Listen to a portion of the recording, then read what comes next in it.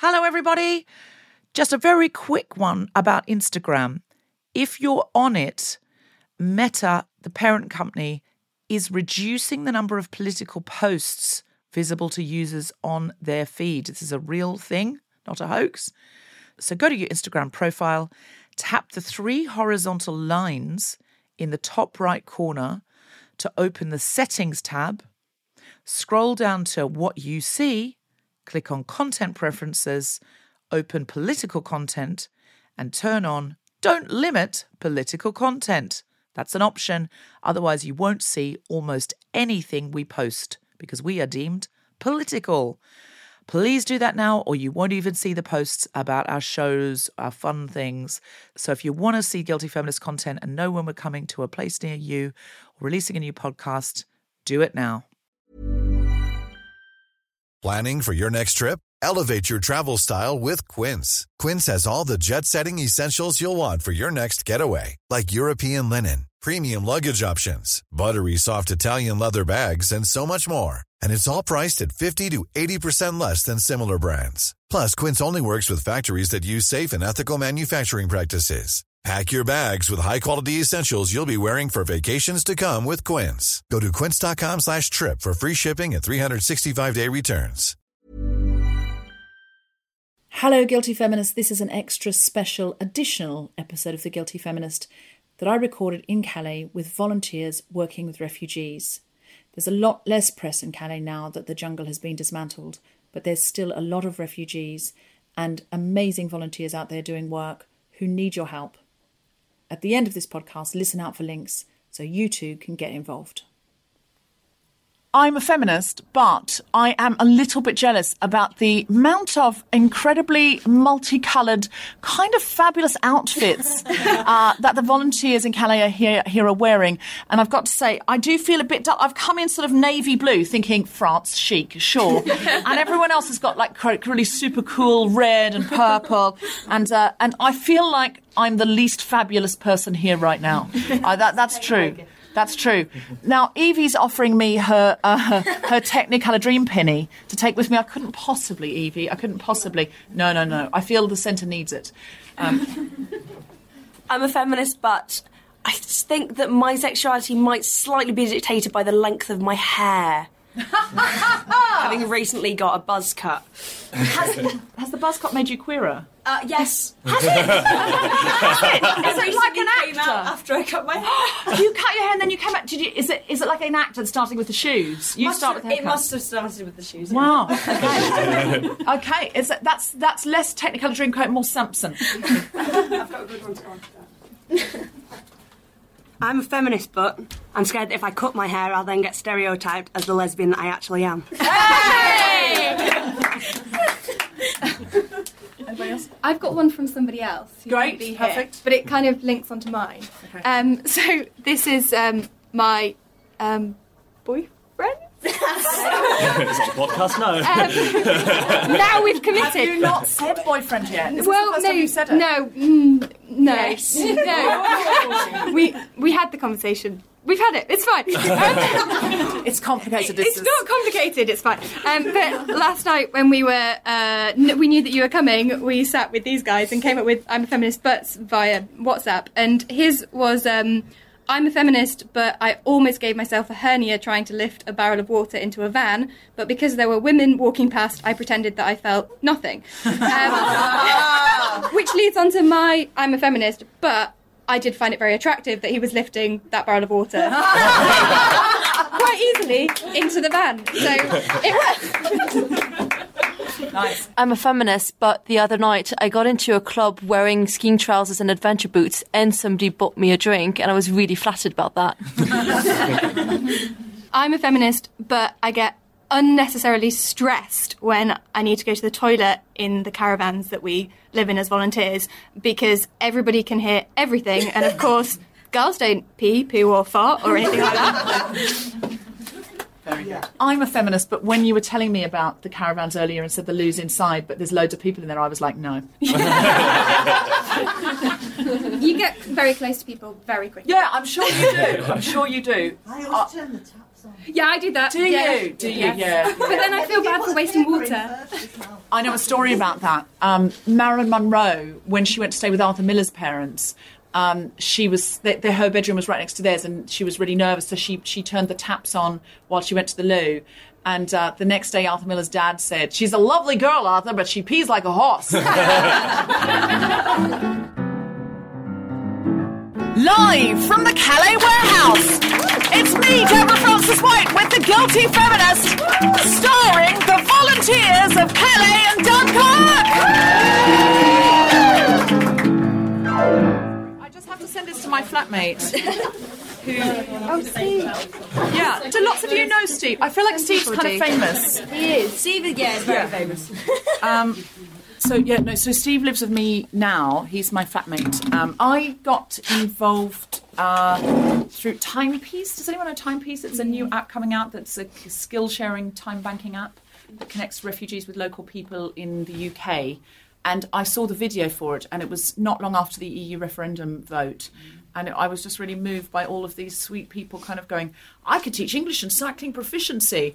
And lots of incredible, local refugees going, I can teach the dancing from my country and cooking. And, it was really lovely. And it was really heartwarming. So I was like, oh, if people heard refugees on podcasts talking about something that wasn't being a refugee, I think that would really help. If they were talking about cooking or dressmaking or, poetry or something like that, I think it would really help. So I created a couple of podcasts specifically for this, and also invited Timepiece guests onto our current podcasts. And Steve turned up to play Global Pillage, which is it's like a bit like QI, but it's diversity based. And he turned up to do that.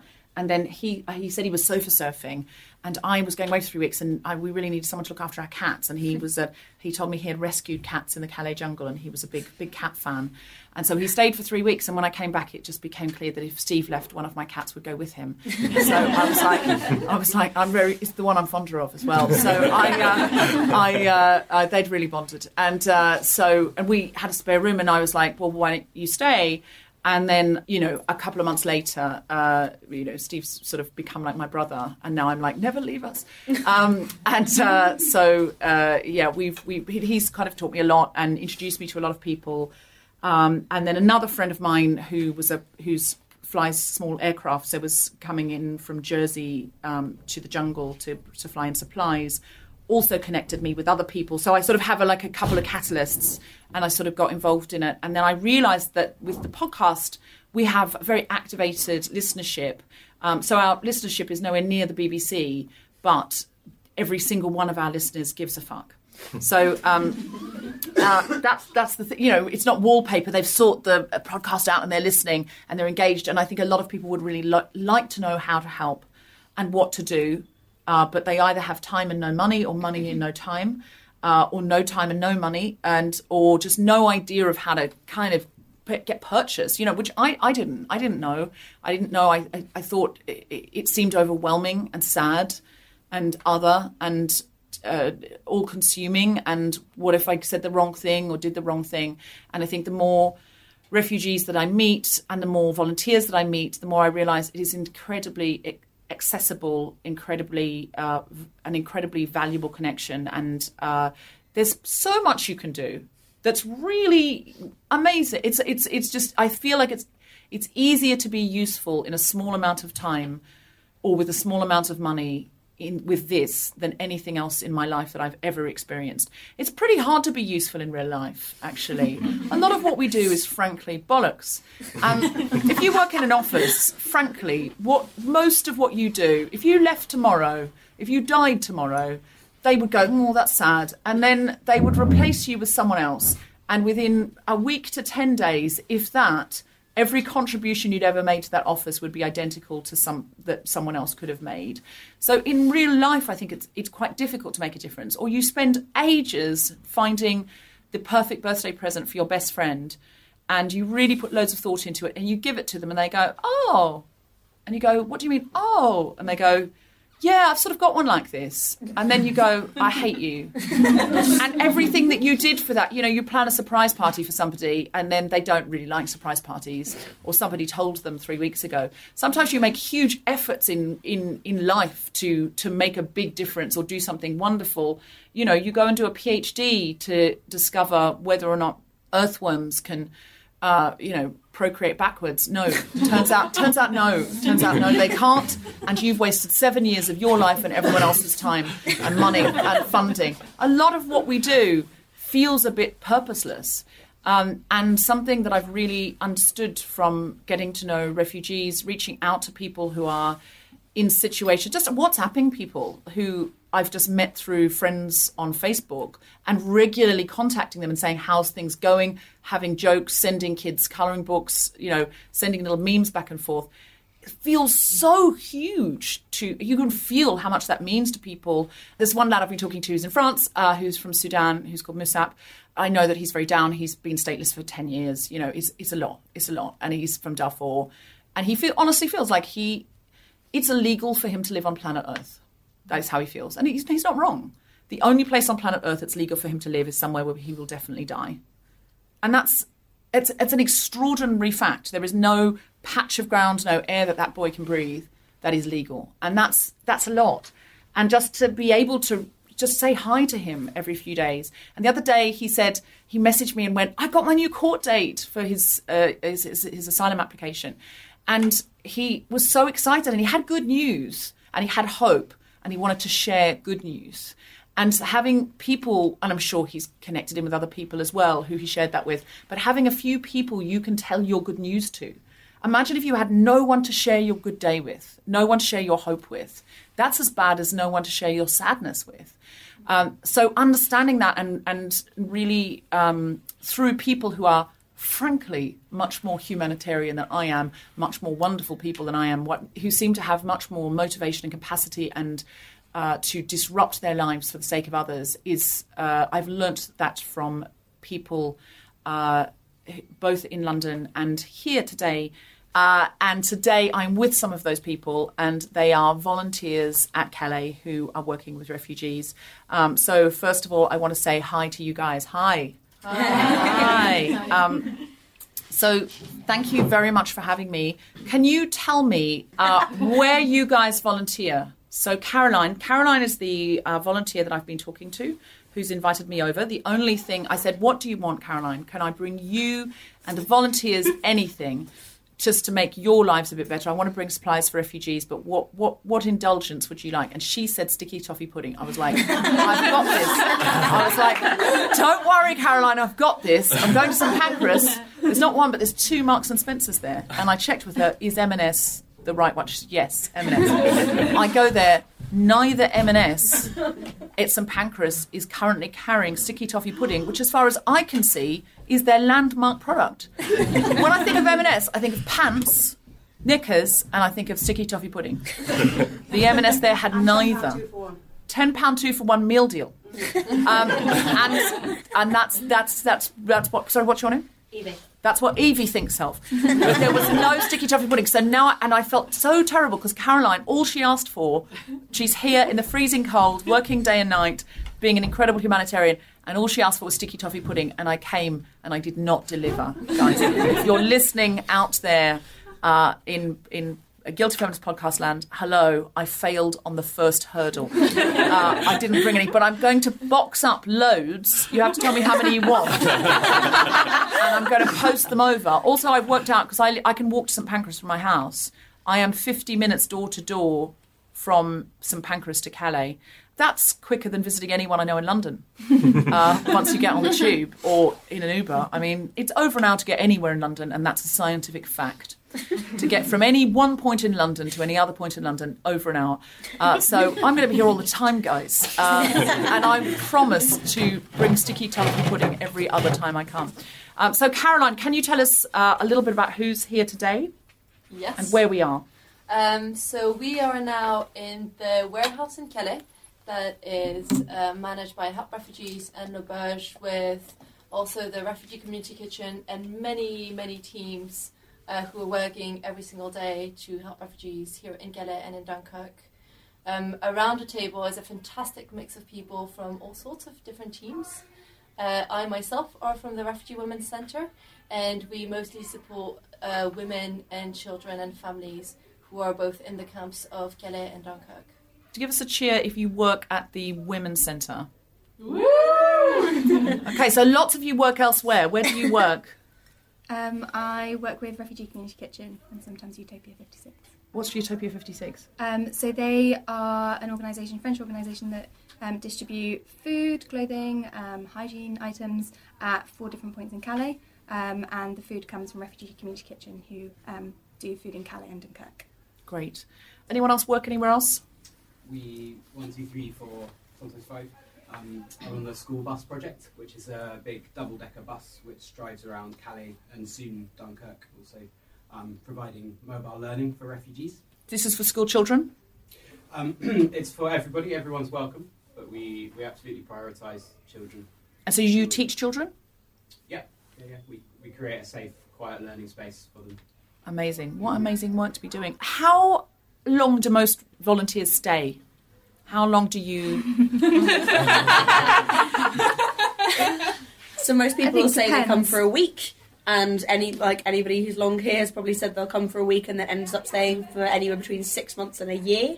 Wow. But lots of people come here, a lot of the short-term volunteers come here for, a couple of days or a week, and then there's, anybody else can range between a month and, a year plus. I went to Greece just before last Christmas for a fortnight. I had to actually close the camp to get me to leave. Wow. So you went to Greece for a fortnight and then they had to close the camp to get you to leave. Is that why they closed the camp? Because if so, you may have been working against the best interest there. Of like, she's not going to go unless we close it down. And the refugees all went, yeah, good, no, let's do it. Has it changed your perception of the world, your perspective, your happiness factor? How has it changed you as individuals?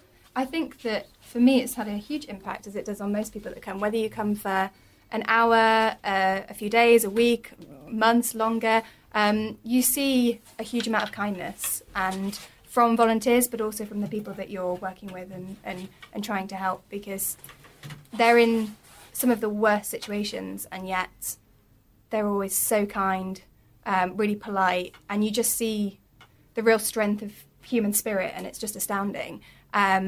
And so I think that's a really wonderful thing, and makes you look at the world in a slightly different way and think about that it doesn't matter what you do, but you can always do something small to help somebody else, whether that's a friend, someone you know really well, or somebody that you have never met. And that's a quite empowering and really wonderful thing. There's that incredible quote from the White Helmets film, where it's like, you can't help everybody, but you can help somebody.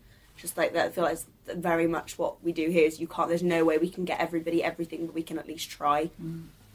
I was reading a story about Maya Angelou when she was a little girl, and the worst possible thing happened to her basically, and she didn't talk for quite a few years, and she just basically she was a voluntary mute, and a lady took her to the library and said, I want you to read all of the books here. And they were really kind of beautifully bound. And she just kept driving her to the library. And she said she didn't speak for years, but she read.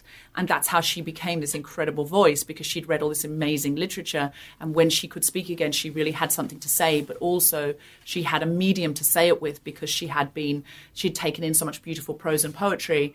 And I remember reading that thinking, not all of us can be Maya Angelou, but we can all be the person who drives the little girl to the library. There's something that really struck me is that it's, we spend our days on the field or with people, but it's not work. Like even our days off, we gladly spend it with the people we work with the children. So it makes so much sense now that I'm here or that I'm doing what we're doing, like to use your day, your time, your life to make it worthwhile and, make it every morning you wake up and there's a purpose. And that has really brought me in. And one symptom was really one sign was whenever we have a day off, and when we do take it, even so we want to spend it with the people, with the refugees, because it's not work, it's just something that feels right. It's our friends and it's people we build connection with. So, yeah.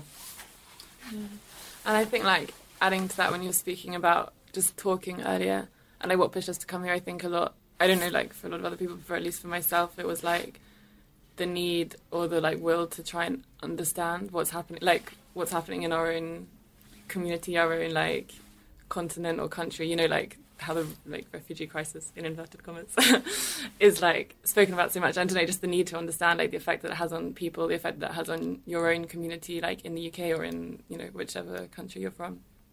And if that pushes a lot of people to come, what you also then gain from being here is the ability to talk. Like I would never pretend that you gain the ability to like fully understand anything, you know, like the longer I spend here, the more I realise I don't understand. But it's like, I notice then when I go home, the after effect is just like speaking, like you just speak and speak and speak. And I think even though sometimes it's frustrating because it feels like it falls on deaf ears, the ability to speak to other people and like just have one moment where like a friend is like, shit, yeah, like that's really bad, I'm gonna donate or I'm gonna like do something, or like 2 weeks later someone comes back to you and is like, oh yeah, I saw that article in the news, like I thought of you, or I thought of this, you know, the people you were working with. And I think like for me that makes it worthwhile, like just speaking and then hearing other people speak as a result, because I think that's like that's the danger in the whole situation, is silence and like ignorance of it. So yeah. In The Guardian, I think it was a little boy had said it, that the opposite of bravery isn't fear, it's silence. Yeah. Because we feel fear all the time, and fear is the thing that requires bravery to be able to go and do something about it. Do you guys need more volunteers? Yes. Yeah. Okay. Yes. Always. Okay. I would be pushing the older volunteer, because I think we have a lot to offer. People who are sort of like, their children have grown up and left home. And I think there's lots of people I talk to who are my age and older and go, oh, I think it's amazing what you've done. Because I've been here, I started coming in 2006 because my daughter came to work at Refugee Kitchen. And first time I came, I cried all the time. I cried at the jungle, I cried unpacking bags of clothes. Somebody had donated a hand-knitted hat and there was a little note on it saying, oh God, yeah, I can remember. And it said, oh, I hope this keeps your head warm, in like little granny handwriting. I was a mess. And I thought, well, I can't possibly do anything else. You know, I couldn't. But I came here a few times and then I went to Greece. But I think people think it's difficult and that it's not something they can do. But actually, I worked in Help Refugees warehouse in Thessaloniki, and I was warehouse mum, and I made sure everybody had a hot meal at lunchtime. I thought, everybody can do this. You don't have to have special skills. I happen to be a teacher, but actually 35 years of teaching doesn't give you the skills to teach refugee children who've never been to school and don't speak English. Which bag of skills that's in my skill set is that one? It's not there. So I would be pushing people who've got a bit more time. So if your children have left home and you're thinking, I'd like to do something purposeful. What's purposeful, yeah. Or, of course, many people's children have left home, they're still working or they're paying for their kids' university or whatever. But if you're somebody who feels you have got some time, and again, you can come for a week, you could come for a weekend and you can help. I think we sometimes think, oh God, that will be my whole life now. And to be honest, Joanne's not a great advertisement, because she came for a weekend and now this is her whole life, and a whole refugee camp in Greece had to be shut down so that she would leave. So I'm not going to lie to you. I'm going to advertise it as a weekend and you're then going to get stuck. Possibly, not necessarily.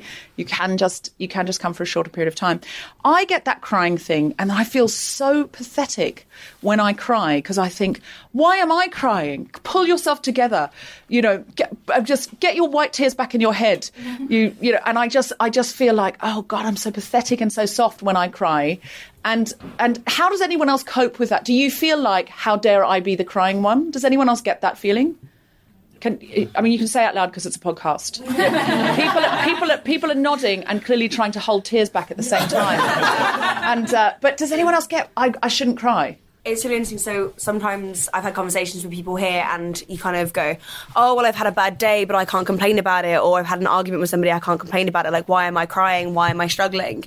And I think the only thing, a friend said it to me once and it's really stuck with me, is that we, in essence, every day we're fighting for people to be able to have that right, to have the basic human right to get upset about something silly, to have an argument with someone, to get frustrated over paperwork, like to have human rights that allow them to live normally. And if like to accept that we can do that as well is kind of a gratitude of the things that we have and the privilege that we have, is to be like, yeah, I can cry about something because that is a human thing to do. It's a really interesting point, actually, that sort of human right to cry over something silly, or something small. And actually, the more time I've spent with refugees, the more I've felt like, actually, my flatmate Steve, he's so nice about my first world problems, and he's like, no, my luggage got lost, and it had some really nice stuff in there, and Tom was like, my husband was like, oh, you're being very good about that, because I was like, well, you know, it'll turn up or it won't. And he was like, you're being very good. And I was like, well, Steve's right there. And he's lost literally everything and currently can't travel to see his family. So I can't really go, oh, my best frock. And Steve said, no, but it is annoying when your luggage gets lost. It's really annoying. And I said this, look, there's one pair of trousers. I find it very difficult to get trousers to fit me. I don't know if any other women here have had that experience. But trousers, who do trousers fit? No women I've ever met. Every woman I know can't get trousers to fit. Why are they making them for women who don't exist? It's not clear to me. But trousers don't look that great on me. And I have one pair of trousers that I've had for years, and I've patched a million times, and I've done, you know, I mean, not personally, obviously I've taken them to a dry cleaner. I can't use the needle and thread, but I have. And I was just like, if they get lost, I'd rather, to be honest, I'd rather you smash my phone, because at least I can replace that. And Steve went, oh, yeah, I know exactly what you mean. I got my favourite trousers when I was in Damascus, got a tiny hole in them. My mum threw them out. And he said, I still think about those trousers. I was like, it's really interesting with everything that he still has, of course, he still has days where he goes, oh, bloody hell, I've dropped that now. And it's like, oh, there's no peanut butter left. What? You know, and I do feel like my friends who are refugees are not inaccessible. They haven't lost their ability to be happy with small things and sad about small things, to get annoyed, to bicker. It's all still there. And of course, you know, if there's an enormous tragedy, as human beings, we have these huge coping mechanisms. And there are times when we have no ability to cope at all because the cornflakes are stale. I always think I'm good in a crisis, but bad in a queue. You need volunteers. How do people volunteer? I know that lots of our listeners would love to volunteer. People living in sight of Calais who could get to Calais somewhere or another, people living in the UK or other parts of Europe. It is still Europe. We haven't Brexited yet. Who are allowed currently just to get on a train and get off like it's the same country, because that's a good thing. How do we do that? Where do we go? What do we do? If we say, oh, I could come for a weekend, or I could do a week, or I'm on my gap year, or, you know, my kids have left home and I fancy doing this for a couple of months or whatever. How do they do that? Who knows? Caroline, you look official. It's the ski trousers. Is it the ski trousers? Caroline's in salopettes, and that always gives people a sense of authority. Unless they're on a ski trip, and then no. But here it makes her look like, she's been here a while. She knows the score. She knows it's going to get wet later. She's prepared. There's a head girl quality to Caroline, I'm not going to lie. If the building was on fire, I'd follow Caroline before I followed any of you all. No. And do you know, because Caroline's a volunteer, she took that as a genuine compliment. She went, Evie is wearing the most extraordinary, amazing, it's like a penny. It's a penny of many colours. Evie in the Technicolor Dream Penny. She looks amazing. I noticed you when I came in. I would also follow you out of the building, but only because I would think you'd know where the better party was. Is that true, Evie? Do you know where the better party is? Probably. Yeah, Evie knows. If you come to Calais as a volunteer, ask for Evie, because she's got the gear. No, that is a joke. That's terrible. That's not true. I mean, this wasn't the question. The question was, how can people volunteer? Not when do we hit the clubs, but the question's changed. Tell me about the clubbing scene for volunteers in Calais, because this is what people really want to know. It's going to be. They will love this. I've been here a year, I have no idea where we went. There's only two clubs. There's only two clubs in Calais. No, but this is the crazy bit. I've been here for a year and a half, and it was the first time I've ever gone clubbing here. Oh, and it was a success. Yes, what are you doing? So what? Just like loads of volunteers, they just go out on the lash, hit the clubs, dance floor till 4. I'm loving this idea. Tell me about what's the Calais club called? No. We don't even know at this point. I don't even know. remember. I think it's 4-4 or 5-5 or something like that. Okay, sorry, we have the answer. Sorry, what's your name? I'm Ellie. Ellie. The club in Calais is called 555 Club Discotheque. 555. Surely it's Sang Club Discotheque. Yeah, or no, I can't do a French accent. Sang Club Discotheque. Is that closer? Yeah. That sounds so delightful. I swear to you, before the end of the year, I will be leading a Guilty Feminist anthem night at Sang Club Discotheque. It's going to happen, guys. It's going to happen. I will bring Felicity Ward over because she DJs, and I will organise a feminist night for the volunteers at Sang Club Discotheque. This is great promotion for them. Yes, seriously. They do ladies' night on Thursday. Yeah, I think it's Thursday. I don't feel like ladies' night the same as feminist night, though, is it? No. Ladies' night is much more Wonder Bros getting free. It's like we're going to do feminist night. Completely. Do you go there a lot? I've never been, but I'd like to. You'd like to, right? Well, we're going to make that happen. Okay, sorry, Caroline. Back to the sensible question. All right. If people want to volunteer, how do they go about that? It feels like a really fun crew, and like. You would enjoy volunteering here, is what I'm saying. So I'm preempting it with that. You could not have a good time here. These people are really, really fun, and some of them are a bit high. It's fantastic. I'm kidding. Go on.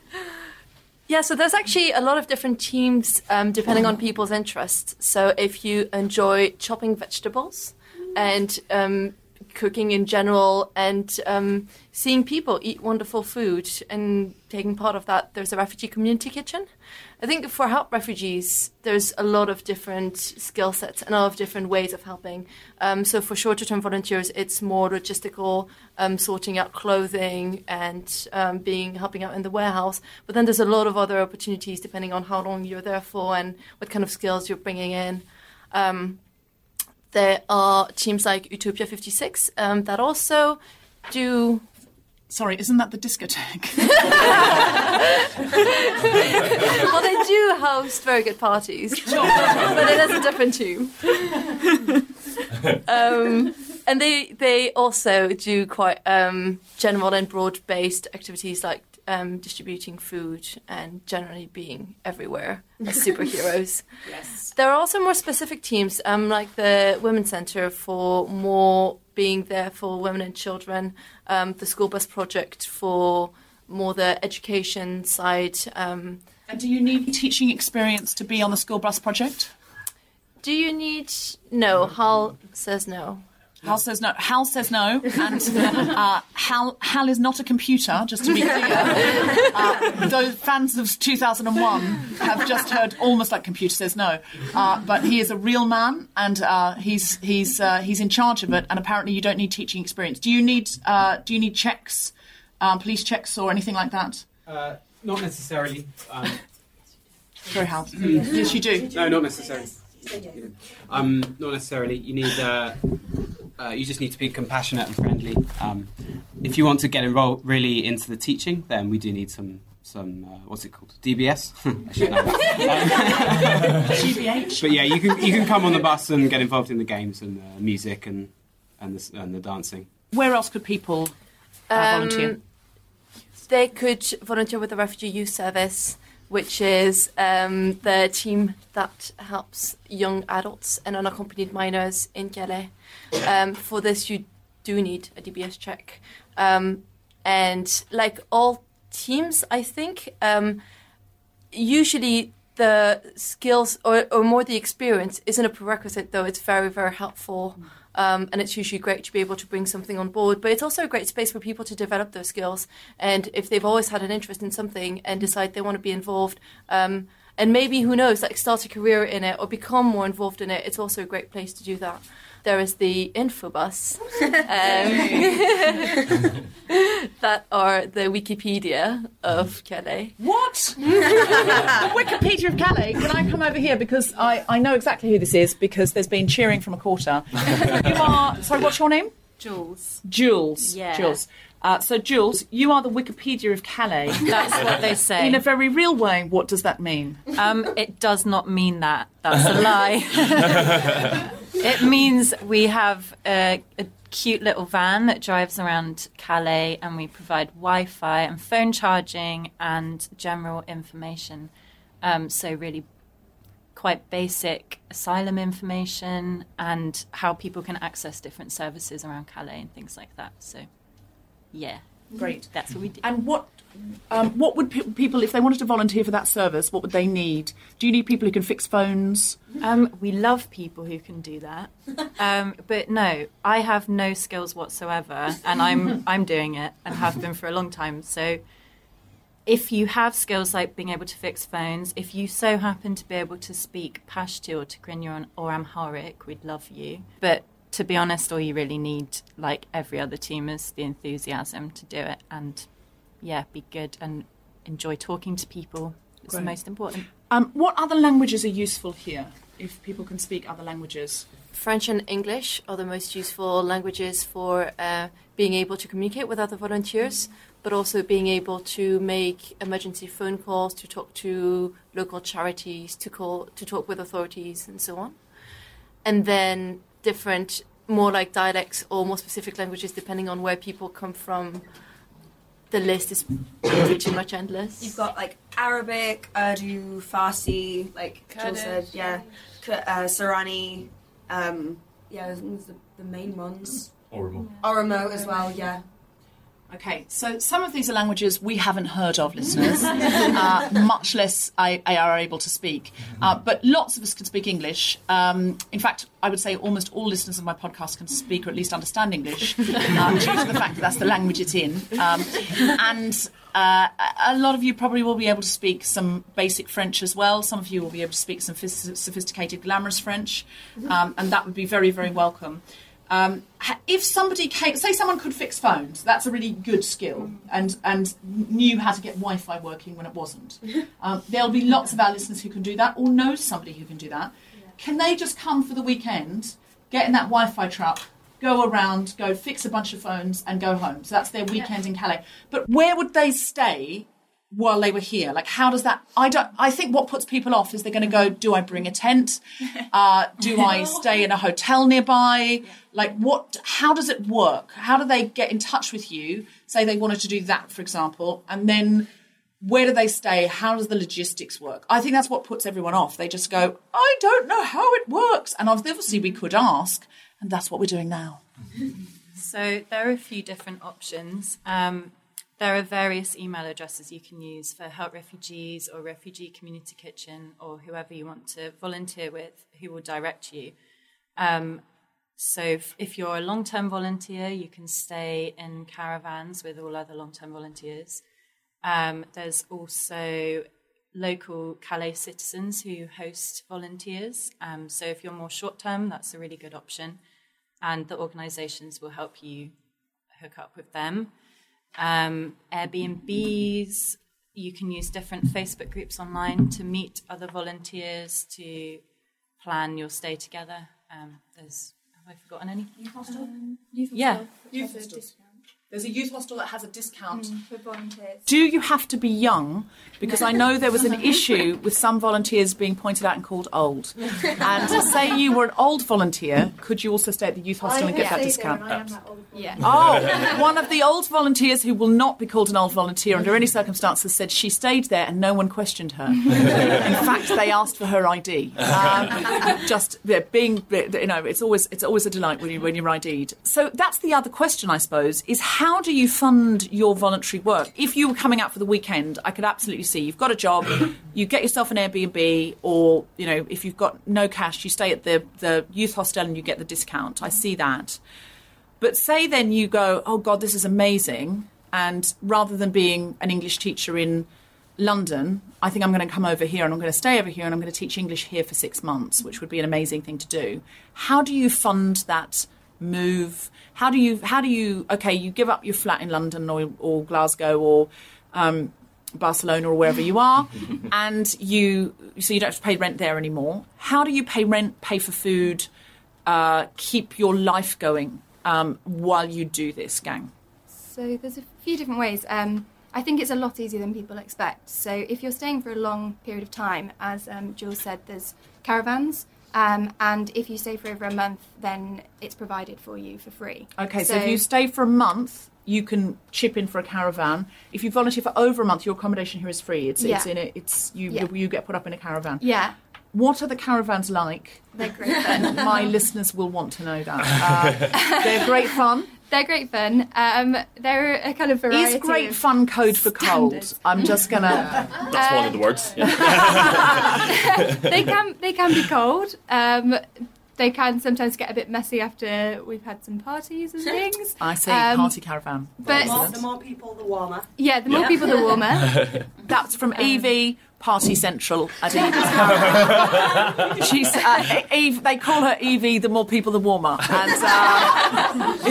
it's a policy that saw me well through my university years. Yeah, but they're they're caravans. They're not 5-star accommodation, but they have usually all the basic necessities that you need. And there are porta showers, portaloos, that kind of thing? They're like mobile homes, so there's usually like loos inside. So you usually live in a caravan that might have, say, 3 bedrooms and 2 beds in each bedroom, and then each caravan will have like a bit of a kitchen area, a sofa, a toilet, and a shower. And then there are also like facilities for laundry on Great. site. So if you come here to volunteer for a long term, you can stay in basically a mobile home, and all your basic things are taken care of. What about your food? So Refugee Community Kitchen provide lunch for everybody who's volunteering, so you get that meal for free. And then there's usually some sweetbread, pastries that have been donated that are usually available for breakfast. And then really you only have to most people probably cover their dinner. And again, so we get quite a lot of donations as a kitchen of quite random things that we can't really use for cooking for refugees, like the occasional random tins of things, or... Somebody told me there were like 9 tons of marzipan donated. Yeah, that was... Literally 9 tons, though, not hyperbolic, like actual... 9 tons. And speculoos. We got a lot of speculoos. What's speculoos? It's like, the Biscoff Lotus biscuits. It's like the spread.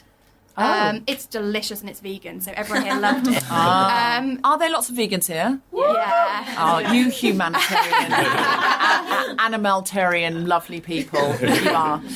So if you're vegan, you're going to fit right in. Are there also vegetarians and carnivores? Yes, there are. Okay, all right. The animals wouldn't say there was a good mix. The animals would say that's a bad mix. But you'll find your people, and you'll probably go a bit more vegan-y if you're around loads of vegans. Yep. Oh, so that's what happened to you? Yeah. I can't drink normal milk anymore. Oh, really? Where do you work, Chris? With the refugee infobus. You're also a walking Wikipedia. Yes, apparently. Wiki on wheels.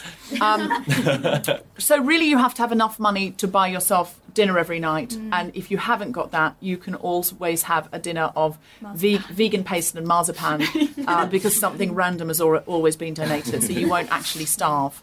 And apparently, if you go to 555 Discothèque Calais, is that right? No, Discothèque. There's free entry and drinks paid. That's exactly what I was going to say. Someone will buy you a drink if you wear your salopettes. So you are covered. So do some of you come out with just like a little bit of savings and then you just all budge up and live in together, and you just basically live on nothing essentially, just like little bit of pocket money.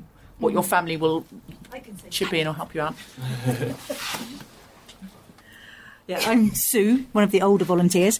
This is a bit of a sticking point. I'm a teacher. I work in the Netherlands, and I saw that the bus wanted people for 3 weeks for some continuity, and I thought they'll never ever agree to that with my job.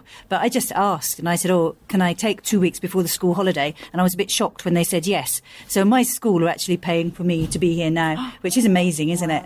That's absolutely fantastic. So I just say which school it is. They're called Virum Fridas in Hoorn. in the Netherlands. That's amazing. And if other schools or organisations could sponsor people to come out and volunteer, that would be wonderful. And a lot will, actually. I know a lot of big corporations that have programmes where you can go and volunteer and they will fund them. Yeah, I'm Eloise, and my charity let me work remotely. So I wanted to change and come here for about 3 months, and they said, fine, we'll let you work remotely. So that's another option.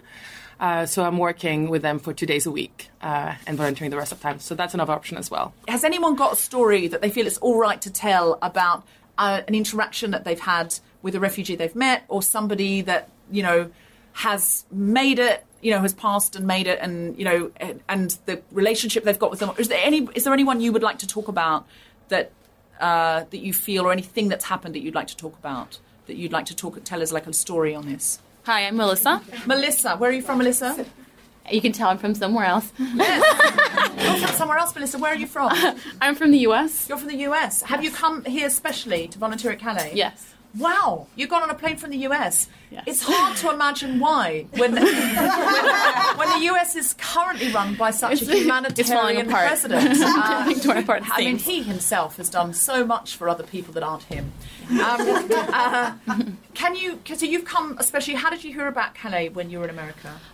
Well, I recently graduated from my master's in nonprofit management, and I decided that I wanted to take some time before job searching to do something that I had always wanted to do, which is like more humanitarian service work abroad.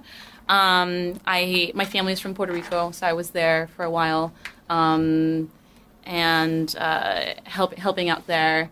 A lot of people might know about the hurricane that hit there and the lack of electricity and water on the island, and so there were organizations helping out there, and I was involved for a bit.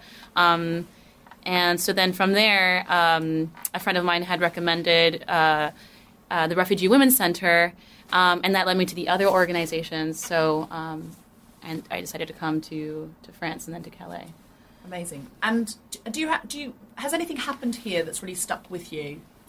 Definitely, I've had many interactions that have been very life-changing. One that sticks out in particular was on the school bus project. So I just had this really amazing conversation with a man on the bus. We had this exchange of where we were from. I was talking about my family in Puerto Rico, and he was talking about his life back in Ethiopia, and he was teaching me a lot about Ethiopia, which I'm completely ignorant about, and also about his own life. He was an aeronautic engineer back in Ethiopia, and so it was just very Is that an eye-opening. Yes, it was very eye-opening to hear about his life, and it's very humbling. I felt. So yeah, that's a person I'll never forget. Great, for sure. Evie, I just want to add actually about the same guy. I once didn't have gloves, and first of all, problem was complaining about not having gloves. Just chatting to him, and he took his off and gave them to me. Oh. And I was just like, oh God, why the hell am I complaining? Like, I go get some gloves. I was like, no, I'm not taking your gloves off you, but it's just, he's just such a lovely guy and just one of many. Yeah, that happens a lot.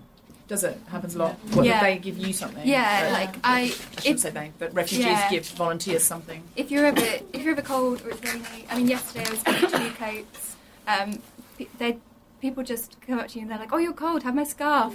Even though you've got one like in the van or back at a warehouse or wherever. And I think it just happens a lot that people want to give you things. Like, see, again, I would cry then. And then I feel like so pathetic because I'm not crying because I'm frustrated, fair enough, we all have bad days or whatever.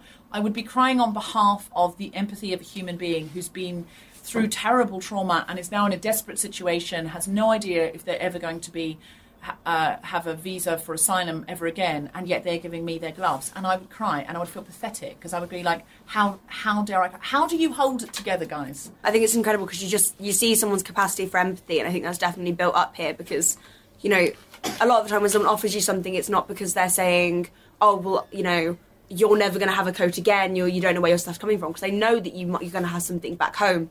It's more that they know what it feels like to be cold, they know what it feels like to be hungry, and in that instant, that's all they think about and that you're thinking about. And it's like, well, you're cold, you can borrow my gloves, my hands are okay, and it's very instantaneous. And I think that's because, you know, the guys are living from moment to moment, they live from day to day. If they have a sleeping bag now, they know they might not have it tomorrow, and everything is very in the moment. Can you tell me about that? Firstly, donations. Not everyone can volunteer, and certainly not everyone can volunteer every day. So if you are in the UK or any other part of the world and you would like to volunteer to the Calais Women's Refugee Centre or any other part of the operation in Calais and Dunkirk, there are a lot of men who are in situations where, you know, there are no donations for them, for example. So how do people donate, and what do you need? So there's 8 associations that work out of one warehouse, and that's including like the Women's Centre, the Info Bus, Help Refugees, Utopia, Refugee Community Kitchen. We all work out of one warehouse, and a lot of the time if you want to organise donations, you can just either email RCK or Help Refugees. And it can all be, you can either send it to one address, people can bring it over. We're going to start a wish list. I'm afraid, I'm really sorry, and I already apologise in advance, it's probably going to be on Amazon because it's easy to see exactly what we need. These guys can put up exactly the quality of what they need, and we can see the numbers going down, but also if they need more, we can then reactivate that part of the wish list. And we know it does get delivered, and it gets delivered in a short turnaround. We can choose exactly what we want. So the wish list will be in the show notes for this, and I'll also put it at the end. So I was saying to you guys before, well, like say you need 1,000 tents. A lot of people are sleeping outside. They don't have any tents, and they don't have any sleeping bags currently. And it is freezing here, guys. It has been snowing here. I don't know, it must be 0 degrees today or -2. Yeah, it's 0 to -2, I think, at the moment. And people are sleeping outside, even minors, even children are sometimes sleeping outside. And I was saying, well, what if we got enough tents that there was a surplus? And you said the police confiscate tents. Yeah, so the problem is that at the moment, so there's the CRS, which are in Calais, and they're basically riot police. In normal context, they control football crowds or like concerts. But in Calais, for the past, God knows how long, at least the past 2 years that I've been here, they're stationed here permanently. And they're not regular police, are they? No. So basically, they're not trained to be police officers. They do their job and that's it. But they don't have a knowledge of the law. They don't have a knowledge of police systems, which means, and they are essentially. They were described actually by the ambulance service that I spoke to the other day as thugs in uniform. This is the French ambulance service that described them as this.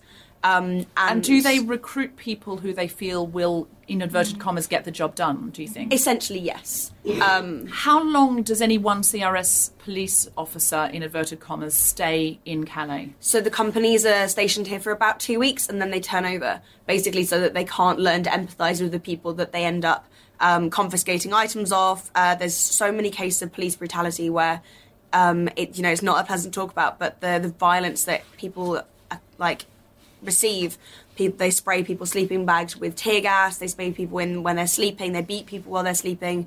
Beat people during the day. The accounts that we hear every single day. It's a never-ending list of things that the police do. That's truly, truly horrendous. And they only stay 2 weeks, so they don't humanise and get to know anybody, get to know anyone's name. Yeah. It must have an effect on. I just want to say this if people are going to go, but I think it is interesting what you said before. How do those people?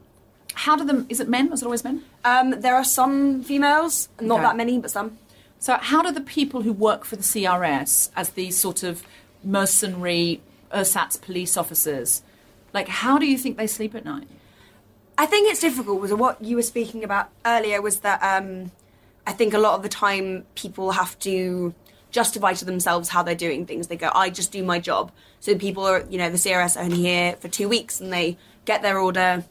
What we've kind of witnessed is that each company seems to have a different kind of policy. They'll be sent to do a certain amount of like tent clearances, or they'll be sent to. What are they hoping to gain from taking people's tents away? Because they know that people have nowhere to go. So they think that it's the same with the eviction of the jungle. There was about 8,000 to 10,000 people here. So just to contextualise, because people listen to this all over the world, the Calais jungle was a refugee camp that was self-built, and there were lots and lots of shelters built, and there was lots of facilities. There were restaurants.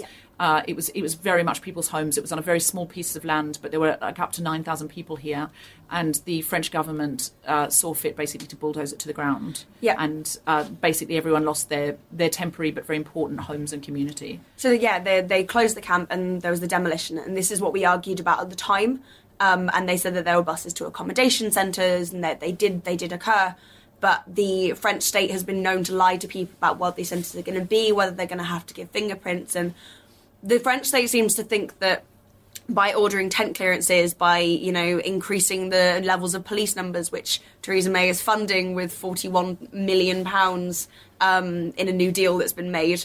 She's funding what? So there's 44 million been given in a new deal that was made between Macron and May. 41 million of that is going to increased security, which means increased police, increased CRS officers. To stop refugees... to deter people from being here, essentially. And to stop them trying to get from France to the UK. And then in comparison to that, so you've got 41 million, and then 3.6 million was given to help family reunification. That's the scales. But so they aim to deter people from being here. The French state doesn't seem to think about where these people are going to go. They just don't want them in Calais because it looks so bad in the media. So they hope if they take people's sleeping bags away and they burn their tents or they pepper spray them and their children, they hope they will leave and people will hear Calais is a terrible place, don't go there. That's what they're doing. Out of sight, out of mind. So how often do they confiscate the tents and the sleeping bags of vulnerable people from traumatic circumstances that have nowhere else to go? How often does that happen? So there's several distribution points, and this is just in Calais. There's obviously like Dunkirk as well and other areas in northern France, but there will be, multiple confiscations during the week. There can be even 1, 2, 3 at the same place. So can we get enough tents to you? Is that possible? Like how if we set up this wish list, how many tents would we need to donate each week so that it meant that if the police came in and confiscated everyone's tents, new tents would be available to them? So in theory, there's the amount of people in northern, in Calais and Dunkirk at the moment is between 1,000 and 2,000. And, if there's a tent clearance every week, that's 1,000 tents every week. They take them all? Not all of them, but they do multiple clearances. Oh, my God. Yeah. So they just take their tents away. They just say, this is your tent, but I'm taking it. It's just or they destroy it. But what kind of emotional effect is that on someone just watching their tent be destroyed? That's just the only thing they have. Sadly, I think a lot of people are used to it. So they just go, this is just Wednesday. Yeah. And do they come to you for a new tent? And if you have one, you give it to them, and if you don't, you can't. Yeah, essentially. And the problem is that the scale that it's happening on, and the donations and supplier donations that we have, there's often a disappointment there, which means that we sadly have to disappoint people a lot. We never always have, a ready stock of 10,000 tents in the warehouse that we can go, yes, we can do a distribution every time this happens. Because we just don't have the supply, we don't have enough. Okay. Calais isn't in the media at the moment. It's it's a lot quieter than back in the days of the jungle. The attention, the spotlight isn't here anymore. Right. So we need Guilty Feminist listeners to help with tents and sleeping bags. They're the main things. Is there anything else that you desperately need? We can make the wish list, but just so you can tell us. For general distributions, it's warm men's clothing. Small and medium sizes is absolutely ideal. And then obviously the women's centre needs stuff as well. Great. Well, we'll make the wish list, and our priority is tents and sleeping bags, because if people are sleeping on the ground in the freezing cold, that is really worse than anything. So we will prioritise that, but we will put up all the stuff that you need.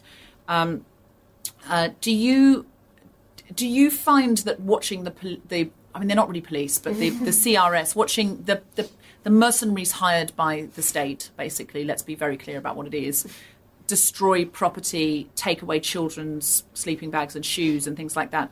Does that eat at you in a way that we're saying, oh, isn't it wonderful when you meet, a scientist from Eritrea who gives you his gloves, and then, a woman from, Kazakhstan who shares her meal with you, and that's this incredible experience where you get to have these amazing exchanges and you meet people and you get to play with children and teach them and have this wonderful exchange. Does the CRS's actions, does it erode something in you at the same time? Like, how do you cope with it? I think it depends who you are and it depends what day it is. Sometimes, for me anyway, sometimes it's the most frustrating thing I've ever seen. You see volunteers spend hours and hours and hours trying to organise a tent distribution that goes really, really well, and everybody that comes gets a tent, and that's incredible. And then you see that later that day, everything's taken away. And sometimes it feels like it's endless. Sometimes it feels like this problem is, and at the moment, and the solutions that there are now, unless, people change foreign policy, this problem isn't going anywhere. And sometimes it feels like it's a never-ending problem that we're constantly grinding away at and just standing completely still. And then some days you kind of are motivated to do more. You see that, this is what they're doing and this is what we're doing, and this is the fight we can fight. We can give things. We can be that solidarity for people. Some days it's inspiring. Some days it's utterly depressing. Just wanted to say something really quickly to anyone who's thinking about donating.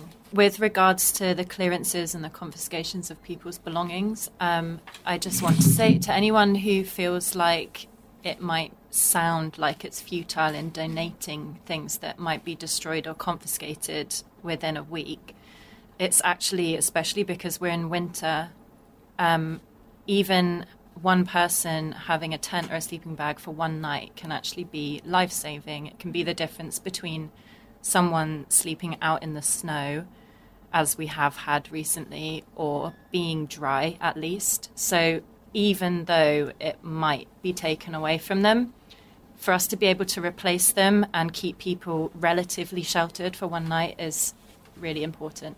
And if I can just add the same again about ideas about donating, you don't need to give much. So in terms of the kitchen, it's so important for when it's really cold, horrendous weather, that we provide really nutritional, filling, high-calorie meals to people twice a day in Calais and Dunkirk. And we generally are able to provide 2 hot meals for £1, and that's a meal of rice, curry and salad, so making sure that it's really hot but also that there's nutrition and lots of vegetables in there.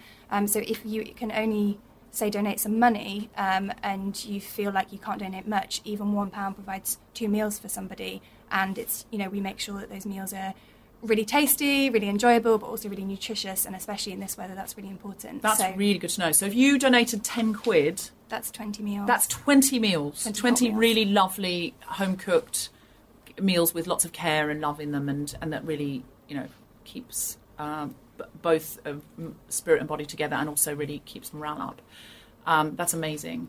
Is there anything else anyone wants to say about what you need, what you love, what you hate, anything you want to get off your chest, anything that frustrates you? Yes? Just one super good organisation that I just realised we haven't mentioned at all is phone credit for refugees and displaced people. Obviously everyone, a phone is the most useful thing you can have. If, for refugees who are here, they can talk to their family, they can get in touch with emergency services. But a lot of the time they don't have money for phone credit, and phone credit for refugees and displaced people does amazing work. People donate to them and then they do top-ups for people, but they have a huge waiting list and kind of a lack of funds. So if anyone wants to donate, that would be an amazing place to give money to. We will also put that on the show notes and on the website, and it will appear at the end of this podcast as well, where you can donate for that. So there's something everyone can do. Even if you've got £1, you can give that, and that will be 2 hot meals for somebody. If you've got some money for phone credit, if you can afford to buy a tent, and we don't want to imply that everyone's tent is taken away within 24 hours. It's lots of people do keep their tents for longer, and how long is it possible that someone keeps their tent and is able to kind of protect it? It depends. Also, there's the weather conditions to remember. Tents are a lot of the time designed for going camping and not for living in. So people can keep them for a certain amount of time. But also people have their belongings, and that's really important to them as well. And a tent can help people keep their belongings safe. Okay. So tents are important, sleeping bags are important, warm clothes, and you yourself coming out, meeting people, volunteering for an afternoon, a weekend, a week. What have you got? Instead of a really irritating holiday where you just lie around feeling shit and with mosquitoes and bickering with your partner, which, let's be clear, many holidays are just that. Disappointing weather beside a pool that looks unsavoury. And while you bicker with your family, come out, take your week off and come out here. I mean, and go to 555 Club Discothèque. Something else to remember, if you can't come to Calais yourself, if you can't maybe donate physical items or money, is also we've got web pages and Facebook pages for all the organizations working here. So if you just go to Facebook, look for Help Refugees, Refugee Community Kitchen, or really any of the organizations working on the ground, sharing our posts with your friends and family, just showing people what we're doing and what's happening here is really, really important, really helpful, because it's not in the media. Like, the story of what's happening here isn't being told, it's not being shown. A lot of people who are here helping right now weren't aware of what was happening, and only by getting the word out about it, we can help and we can continue the work we're doing. So that's a really, really great way to be involved. It takes a little bit of your time, but it's free besides that. And continuing putting pressure on your, especially the UK and French governments, but other European governments as well, to start taking the issue seriously, especially in the UK stuff, is actually fulfilling that promise to speed up family reunification, making sure that the promises on the Dubs Amendment are fulfilled as well, because there's been a lot of empty promises made. And so continuing to remain in contact with MPs, to keep up advocacy campaigns, and that can be found out about through charities like Help Refugees, Safe Passage, also the Refugee Youth Service have been really active in that. If we want to know more about that, how we can affect policy as voters, because it's important right now. We've just got to help people and get them tents and stuff. But if we keep doing everything and not putting pressure on the government, they go, they got this. So we need to put pressure on our MPs. They work for us. We have to remember that. They've got their job because we pay them to do what we want, and it's a democracy. So we need to put more pressure on them. Yeah. What do we ask our MPs for if we're in the UK? There's a template letter. Guys, it's been done for you. You don't even have to write the letter. The template letter has been done. It's on the Infobus website. It's on the Infobus website. And the Infobus website is? RefugeeInfobus.com. RefugeeInfobus.com. It couldn't be simpler. You go, you get that template letter, you send it to your MP, you follow up, you check. You keep on sending that to your MP. You send that to you send that to your MP as often as the CRS clear tents. You keep on sending it until they're annoyed by you, because they do work for us. And there's a sense where we sometimes think, I voted 4 years ago and the people I didn't like got in, and what can I do? Well, we can ask the people who are meant to be representing us to represent us in the way that we want to be represented, and not just in the way that they want to represent us. That's a really, really important point. Can you tell us about the Dubs Agreement? Just look up the Dubs Agreement on Wikipedia. Is that a better thing to do? Wikipedia's over there. Calais Wikipedia. Let's go to the Calais Wikipedia bus. Just tell us, just really headlines, 2 sentences. What's the Dubs Agreement? Can I think about it for a second? Yeah. You're meant to be a living Wikipedia, so it's a bit disappointing, to be honest, that you're thinking about it. The Dubs Amendment of the Dublin Agreement. Yeah. So it's the Dubs Amendment and Dublin Yeah, Agreement, they're two separate things. Oh, okay. Doesn't matter. We can look it up on Wikipedia. So look up the Dubs Agreement on Wikipedia. It's the Dubs Amendment and the Dublin Agreement. Okay. Look up the Dublin Agreement and the Dubs Amendment on Wikipedia, and just find out a little bit more about the policies that are being made, because they're being made for and on behalf of us, and most of the time we don't even know what they are. So we need to educate ourselves and find out what's going on so that we can put the right pressure on the right MPs and get stuff changed. You have been listening to The Guilty Feminist from the Calais warehouse at Club Discothèque. It's been Deborah Frances White, and these have been the volunteers of Calais and Dunkirk!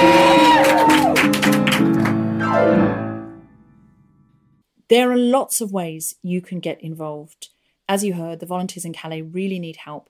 You can be a day player, you can come for the weekend, you can come for 1 week of your holiday. There are all sorts of ways to help, but every single hour, afternoon or day that you put in allows the permanent volunteers who are there to do life-saving work. So if you would like to volunteer in Calais and other hotspots in Europe, help refugees and their partners are in desperate need.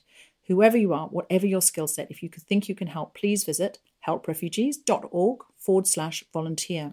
You can also make a tangible impact by shopping online, not for yourself, but for refugees in need. Visit the Choose Love store at www.choose.love and purchase sleeping bags, warm blankets, and other essential items that are most needed right now. Use the code GUILTYFEMINIST, one word, capital G, capital F. That's Guilty Feminist, one word, capital G, capital F, at the checkout to send them straight to Calais and Dunkirk. And Help Refugees are the biggest grassroots refugee charity in Europe right now. Your donations will help them provide food, shelter, medical care, and more to 80 projects across the world. Visit helprefugees.org to learn more and donate today. The real solution to this crisis is ultimately political. Help Refugees and their partners lobby governments to provide safe and legal routes for refugees. We can all help support by writing to our MPs. Follow Help Refugees on social media to find out how to join campaigns on issues, including unaccompanied children and family reunion.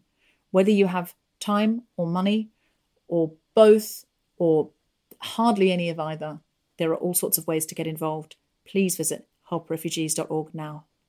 Also, The Guilty Feminist is doing a Comics for Calais fundraiser on the 2nd of May in London, which will have a sister show in Calais where comedians will be volunteering and doing a show in the evening. And these two shows will Skype back and forth, so we'll be able to visit London from Calais and Calais from London. So if you are in London, please save the date. May 2nd, there'll be some amazing comedians. Already on the bill, we have Jessica Foster-Q, Desiree Birch, and Phil Jupitus. So if you could put the date in, and we will let you know the venue and where to get tickets very soon.